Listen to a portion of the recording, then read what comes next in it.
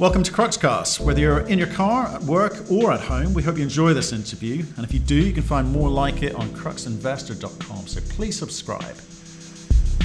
We caught up earlier today with bright young thing Fred Bell, CEO of Elemental Royalties, part of the Discovery Group. And if you want to hear our thoughts on that conversation and their plans, you can find that at cruxinvestor.com/club, where you can also find detailed company reports, commentary from experts from around the world on a variety of commodities and companies. There are training videos on there. There are summaries of other interviews that we've done just to save you a bit of time. Of course, there's our thriving community of investors sharing their thoughts and ideas with each other. So do go and join them at cruxinvestor.com/club. Frederick, how are you doing, sir? Very good, thank you. Good to have you back. We haven't seen you since the end of July. How are you keeping? Yeah, very good. That was listing at the end of July, so it's been a few months now as a listed company. Still feels fairly new, but getting into the groove. You're getting used to the processes and the reporting and people hounding you. And the hours. And the yes. Good. That's exactly. International time zones. Because you're based in London and the company's listed on TSXV. You coping? It's great because you can get the work done in the morning. And then you're ahead of the game when everyone wakes up in Canada. So you just, I think it enables us to sort of to make progress. And then in the evening, you can take calls sort of all evening, which I'm sure everyone's partners in London really enjoy. Absolutely. The shareholders are getting an extra 50% of value from you. Good. Well, look, Fred, we did kind of catch up with your business plan last time out. So we'll put a link to that, the last interview below. Today, we're going to focus on a press release which we just saw, which looks pretty exciting. But first of all, give us that 1 minute overview of the business and we'll get stuck into the press release. Elemental Royalties is a precious metals royalty company. We listed on the TSXV with a ticker ELE in July this year. And we have a portfolio of 6 royalties and 5 of those are over operating assets. And with the acquisition we've just announced, that should be significantly more going forwards. Fantastic. Okay, and you're also part of the Discovery Group. And we have Discovery Group companies on here regularly. Pretty well-run organisation. How are they? Have they been quite helpful with you?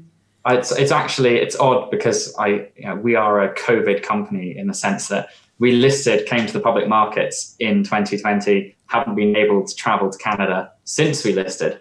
So it's I think being part of Discovery Group has probably been even more valuable in the sense that we can, use all their network connections, people to help us on the ground in Canada when we can't go ourselves. So it's been really enjoyable. And I think definitely looking forward to actually 2021 being able to go over to Canada and sit down with everyone in person again. It seems a long time ago.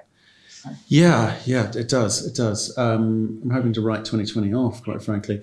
I won't talk about share price because it's been fairly flat, the odd dip or raise here and there, but you haven't really been at it long enough. But are you getting used to these sorts of conversations you're having to have within the public market? Because you were 3 years private before this, right?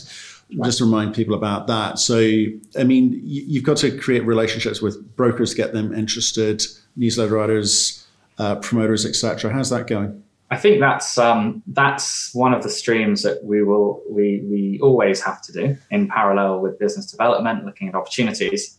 And I think that it's never more important than just after you've listed. And as you said, having been private for 3 years, built up the portfolio, we really need to get the story out there, talk to new investors, and I think make the extra effort when you don't bump into people at conferences, when you're not seeing people face to face. I think so. A lot of meetings with investment bankers, analysts, making sure they know the background to Elemental, what the business plan is, what we're looking to do going forwards, and then I think it's about trying also to make sure investors know we're there, because it's we're still only, sometimes I have to pinch myself, we're still only 3.5 months old as a listed company, and so you always want things to move faster, but it's I think we're doing a lot on the marketing front as well to make sure that our profile is out there. Okay, so let's just remind people again. So you've got 6 royalties, 4 of them which are operating. I think one's also near term, operating in 2022. Has there been any movement in terms of the existing operating royalties, or is that just as the same as it was? So the major update on that since we listed in July is that our largest royalty on Teranga Gold's Wang Yon mine, they increased production by 20%. So they just built the mine at the end of last year and announced about 20% increase in production going forwards. So that feeds through directly to Elemental. And for our biggest royalty, that's fantastic news, with the benefit that they're now more incentivized to push exploration to extend that mine life. So we get the win from increased revenue, increased production straight away at no cost. And then we get the additional win as they push out the mine life and add to the value of the royalty. And interesting, but you just saw last week the Endeavour merger with Teranga. So that will now be an asset if it completes with a top 10 gold producer as the operator. So that's actually it's good for us as well to have a really senior counterparty like that. Okay, so one of the criticisms I made of you last time out was the fact that 3 years, 6 royalties, not enough weight there. You need to kind of really get things motoring, and you've answered that. So talk us through the South32 deal that you announced yesterday. Yeah, so look, it's our first acquisition as a listed company, and it is a $55 million acquisition. So roughly speaking, sort of the size of Elemental. So we are pretty much overnight doubling the size of the company, and we're adding 3 gold royalties in Western Australia. So top tier jurisdiction, and the largest royalty there that we're acquiring, it comes into production next year in Q2. So it's Australia's newest gold mine, and it will add 50% to our revenue approximately next year. And when it has a full year from 2022, it's going to push our revenue up from where it is today, a bit over 5 million, up to a bit over 10 million. So it really does straight away have an impact. And then we're in this great position where our revenue is sort of forecast to go up sort of 50% next year, more than 100% in 2022. And then again in 2023, as we start to get full year revenue from some of the royalties that we will already have in the portfolio. Okay. You need to be pretty darn sure about these numbers, okay? Because I think you've got a little bit of criticism that we've seen online about how you've structured this. I mean, how would you answer that? You've got Sprott in there, 2-year term deal, 10%, feels quite expensive, 12 million private placement. Have you done that the right way? I think it's for us the ability to complete an acquisition this size. We wouldn't have been able to do it without the support of our biggest institutional shareholders, without the support of Sprott Lending, and without the support of South32 who are coming in. And I think that we looked at this at about 1650 gold, and we got about a 1 times NAV on the acquisition there. And I think that for us, that what we said when we listed is we wanted to target really good quality royalties, not 50 exploration royalties, but a few really meaningful royalties that take us to a different level. And I think that fits into this category perfectly. And in terms of the price, South32 are taking $15 million of the consideration in equity in Elemental. So they're becoming our largest shareholder with just under 20% following. So I think a real endorsement from them of both the company, but also they're taking part of our portfolio as well going forwards. They're shareholders in that now. So, did you recognize that you needed to do something substantive? You've literally doubled the size of the company with this transaction. It's quite aggressive, right? You could have gone smaller. Yeah. So are you nervous about it? Yeah. It's one of the, we have a slightly unique history. We started off privately and we stayed private for 3 years. And we built up the critical mass to list and a really good track record of value additive, accretive transactions. And I think when we listed, one of the comments that you said yourself was, you've done a great job sort of getting here, but how are you going to get to the next stage and get that critical mass size diversification? And what we said at the time, and I think what this transaction has shown, was that the access to capital and the ability to do transactions like this were unlocked with the listing. So with the listing, for the first time, we could use our equity, really. We could use the 10 million US in cash we had following the listing fundraise, and we could look at using debt as similar to what we have. So it really allowed us to look at larger transactions than we'd ever been able to do. Okay, so talk to me about the Sprott bit, because that seems the bit people seem to be focused in on. Okay, and you've got lots of options about how you deal with that. So how are you going to deal with it? So we have, so just for sort of summary, we have a $25 million loan from Sprott to part fund this. It is 9 plus 1% interest rate, and it is a minimum period of 6 months and a term loan of 2 years. And so I think there's no restrictions on that in terms of after the 6 months repayment or refinancing. And I think if you look at some of the sort of other royalty companies in the past who have been in a similar position, I think that you can see there are opportunities there to potentially for us to put in place even more attractive debt facilities for us going forwards. And one of the issues that when you're talking to debt providers that you have is you always have this certain critical mass that you need. And I think a lot of the mid-tier royalty companies you see, sort of call it $500 million and above ones, they can access capital at sort of 4% interest, sort of 5%. So sort of half of where we are today. And I think that with this acquisition in the future going forwards, it will open the door for Elemental to be able to do that. And so if you look at where we are at the listing, in a year's time, having double the revenue, having access to debt facilities at probably maybe half the cost of capital that we have ever had in the past, and in a greater size than we've ever had in the past, I think that's it puts us in a completely different position for the company going forwards. Yeah, I think you have moved the company on. There's been a nice inflection or a nice development of where you're at. But I'm going to ask you the same question I asked you last time. So what next? So we just upsized the financing yesterday on the announcement. So we will come out of this with about 10 million Canadian in cash. We'll be cash flow positive as we have been since inception. So it means that as we work to close this transaction over the next month or two, we're not going to be stopping on the business development side. And we just had somebody join us yesterday in London, who's a first day on the job to help on the BD side. So I think she enjoyed coming in and taking on the day that we announced the transaction yesterday with South32. But I think it just enables us to keep opportunities coming in. And one of the things that we have to juggle internally is that for a transaction the size of the company, we can't necessarily be doing 1 or 2, $5 or $10 million deals in parallel. We really have to focus on closing the large one, and then we can almost open it up.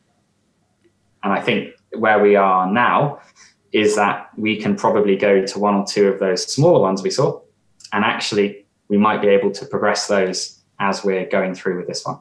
Okay. I mean, because it kind of gives you a slightly different stature in the marketplace, I think people are more likely to listen to you or company of this side rather than where we were at when we last spoke. But back on the Sprott component, are there any other restrictions, securities, first liens, any other things in the terms? I haven't seen them, which would restrict you from doing a comparable deal to the one you've just done?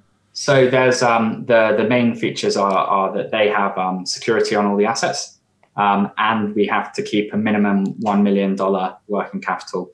Right. balance. So you are incentivized to get rid of that as quickly as possible, aren't you? I think that Sprott have been really helpful both on the last transaction with Wanyon and with this one.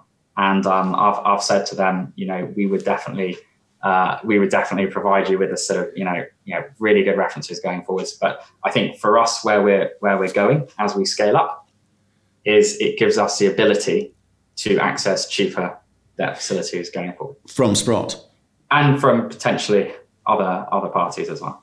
Okay, interesting. Okay, you must have been at this sometime. You must have known when you were talking to me last that you were having these discussions or hoping to have these discussions. So how long ahead of time do you get to a sense of the sorts of deals that you could be able to get over the line? I think this wasn't actually the sort of first transaction we thought we would lead with from the listing. So we have, we've said publicly, we've looked at over $100 million of deals since we listed the company. So we have definitely been keeping active. And sometimes it's a sort of balancing act between vendor timelines and what kind of a size deal we can absorb and take in and what makes sense for the company. But I think that at any one point, we have a number of live discussions going on opportunities. And that was certainly the case when we spoke before. It's still absolutely the case today. And I think it's partly, it's always a case of balancing the timing with our ability to transact and do it and the bandwidth. And I think that this transaction gives us more ability without a doubt than we have ever had to do this. Because if you step back and look at the company since we started it, in 2017, we did a $2 million royalty, our first one, and we had to syndicate 50% of it to give it away. So we've gone from $1 million deal in 2017 to a $50 million plus deal in 2020. We have been able to increase the share price every time we've raised money in the history of the company. And we've taken it from 0 revenue in 2017 up to 5 million this year, with getting up to 10 million in 2022. But that's what it always is with royalty companies. You start small and you kind of work your way up the ladder, right? But what I'm trying to work out is the scale of your ambition here. Because are we going to see more deals like the one you've just done? Because I need to remind people, it's not easy to go and do a transaction of an equal with an equal, right? You've done that. If you're talking about something 20% of your market cap, it's a lot easier. But to go and structure the finance is complex. So, what is the scale of your ambition? Are we going to see more deals like this one, or bigger, or are you just going to take it easy for a while? I think it's really it's a balancing act. And when we listed, we said that we would look at the opportunistic acquisitions as and when we find them, similar to a lot that we did privately, and we would look at some really material ones where we thought they can move the needle for the company. And this clearly fits into the latter category. And then it's a case for us now of reassessing the pipeline and seeing what makes most sense. And as always, it's a bit of a moving target. It depends on market conditions, your valuation, willingness to issue capital or to issue equity, for certain transactions if they're larger. So I think all of those things will factor into it. But the great thing is now that from where we sit today, we have growth coming in the portfolio in 2021, 2022, and 2023 without doing anything else. But you can't rest there, okay? You just can't. Yeah, it's about these are growth stories. So welcome to the public markets. We better. And I think, and just one comment you sort of said is, I think it's worth pointing out is you said that all royalty companies start small and sort of grow up. But actually, if you look at the two largest sort of sub-$1 billion royalty companies who are out there, they were both spun out of existing royalty portfolios. So they had 80 million and sort of $400 million critical mass behind them. And actually, there are very few startup royalty companies that get to that sort of, call it magic $10 million revenue number. It's actually very hard to do. And you can go back over the last 8 years when there were sort of the previous junior royalty companies. And actually, again, it's, not many do it. And I think for us to do it, in our first transaction as a public company and to do it within 3.5 months of listing, I think it should be a really good demonstration of A, ability to grow, B, ability to use our equity for counterparties and for them to participate in the story. Because I think, for the vendors here, the reason they went with Elemental is because they wanted to get the upside from our equity. And I think that will be a key component of our growth story going forwards. True. You can look at it a number of ways. We can focus on the revenue. We can focus on market cap, share price appreciation. Lots of ways you can measure this. And I get those two guys who we've interviewed did get a bit of a head start. But they've done well. They've done well with what they've been given, right? But I do take on board your point. That is, again, shows a point of difference. So I appreciate that. We better talk about the 3 assets in Australia and what they're bringing to the table. Absolutely. So the largest one is it will be our biggest royalty by value after this transaction, and it is a 2% royalty on Australia's newest gold mine, Capricorn's Karlawinda. And that will be It's forecast to pay as a royalty for the sort of $4.5 million US going forwards. And so that is a really, really quality acquisition. The management team there, very well known in Australia. The last two companies they've been involved with, most particularly at Regis, where they actually made an approach to buy this asset previously.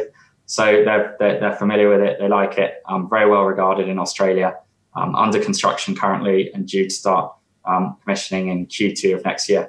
And the second royalty is a royalty over part of Focus's Laverton project, also in Western Australia. And it's an interesting one. It's probably not as much on the radar, but actually in the last 18 months or so, they've added about 800,000 ounces in resource there.